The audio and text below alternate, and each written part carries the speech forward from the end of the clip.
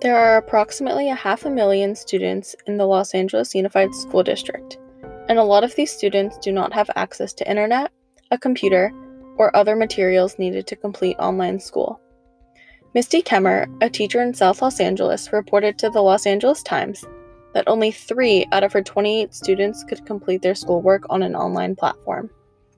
This has really become the startling reality in the world of education due to the coronavirus forced school closures. Thousands of students are unaccounted for each day, and their whereabouts are unknown, but could be due to a variety of reasons.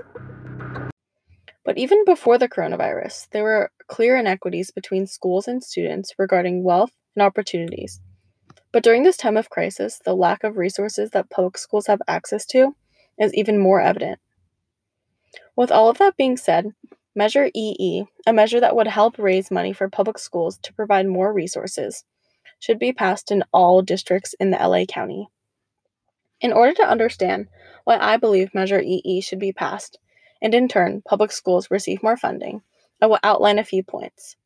First, I will talk about the background of the measure. Then I will explain my experience with the LMU family of schools and in my community-based learning. And finally, I will close with how the lack of resources and opportunities affects students in the present and the future. Measure EE was created to help the budget complications that LAUSD schools face, but it has received a lot of pushback. According to Howard Bloom in an article in the LA Times, the measure would increase property taxes to raise an estimated $500 million annually for Los Angeles public schools over the course of 12 years. So you might be thinking to yourself, if this measure gives additional funding for public schools, who would disagree with that? But in June of 2019, the measure was rejected as it only received 45% of the vote.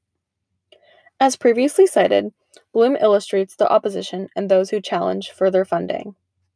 The opposition includes taxpayer organizations and local business groups who primarily care for their own companies rather than the surrounding community.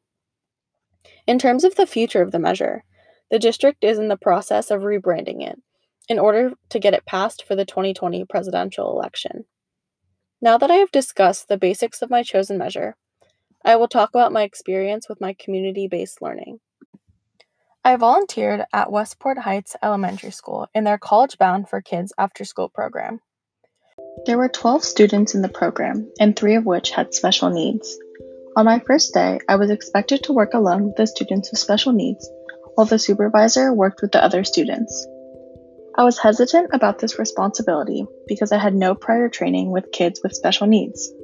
And this was really the first time that I had experienced the lack of resources in a school, as the program did not have an aide to work with the children because there wasn't enough money in the budget to hire one. After only volunteering once, the students that I had worked with already formed an attachment. This supports the claim that Maurice J. Elias makes in The Connection Between Social-Emotional Learning and Learning Disabilities. He highlights that many special needs children have difficulty forming social relationships, so it is essential that they find an emotional connection with their teachers, specialists, aides, if not with their parents and peers. Special needs students are just one group that need additional funding for their programs. Other groups include what Contreras and Fujimoto from the University of San Diego call high-needs students, which consist of English language learners, foster youth, and economically disadvantaged students. With this in mind, it is needed to provide more money for marginalized students in order to improve student achievement. Although allocated budgets are provided, the funds still do not give students equal opportunities because the distribution is for the whole district and not to meet individual needs. My final point is that the funding that just meets the threshold of adequacy is still not enough and highly impacts the overall lasting effect that the lack of funding brings. Many people believe that if schools have an adequate amount of resources, then they are given the right amount of funding. Dr. Vivian Ikpa from Temple University argues against this claim, as she completed research and found that although school districts receive money from various sources, funding is frequently inadequate in terms of reaching the capacity to meet the needs of students. Jeff Rakes and Linda Darling-Hammond from the Learning Policy Institute agree with this, as they say, inadequate school funding derails the future for students already struggling against the odds, which emphasizes disparities that harm society as a whole by reducing young people's capacity to contribute to society. From these statistics and examples, you can see the overall impact that the lack of funding has on these students, and how Measure EE could fix some of these issues.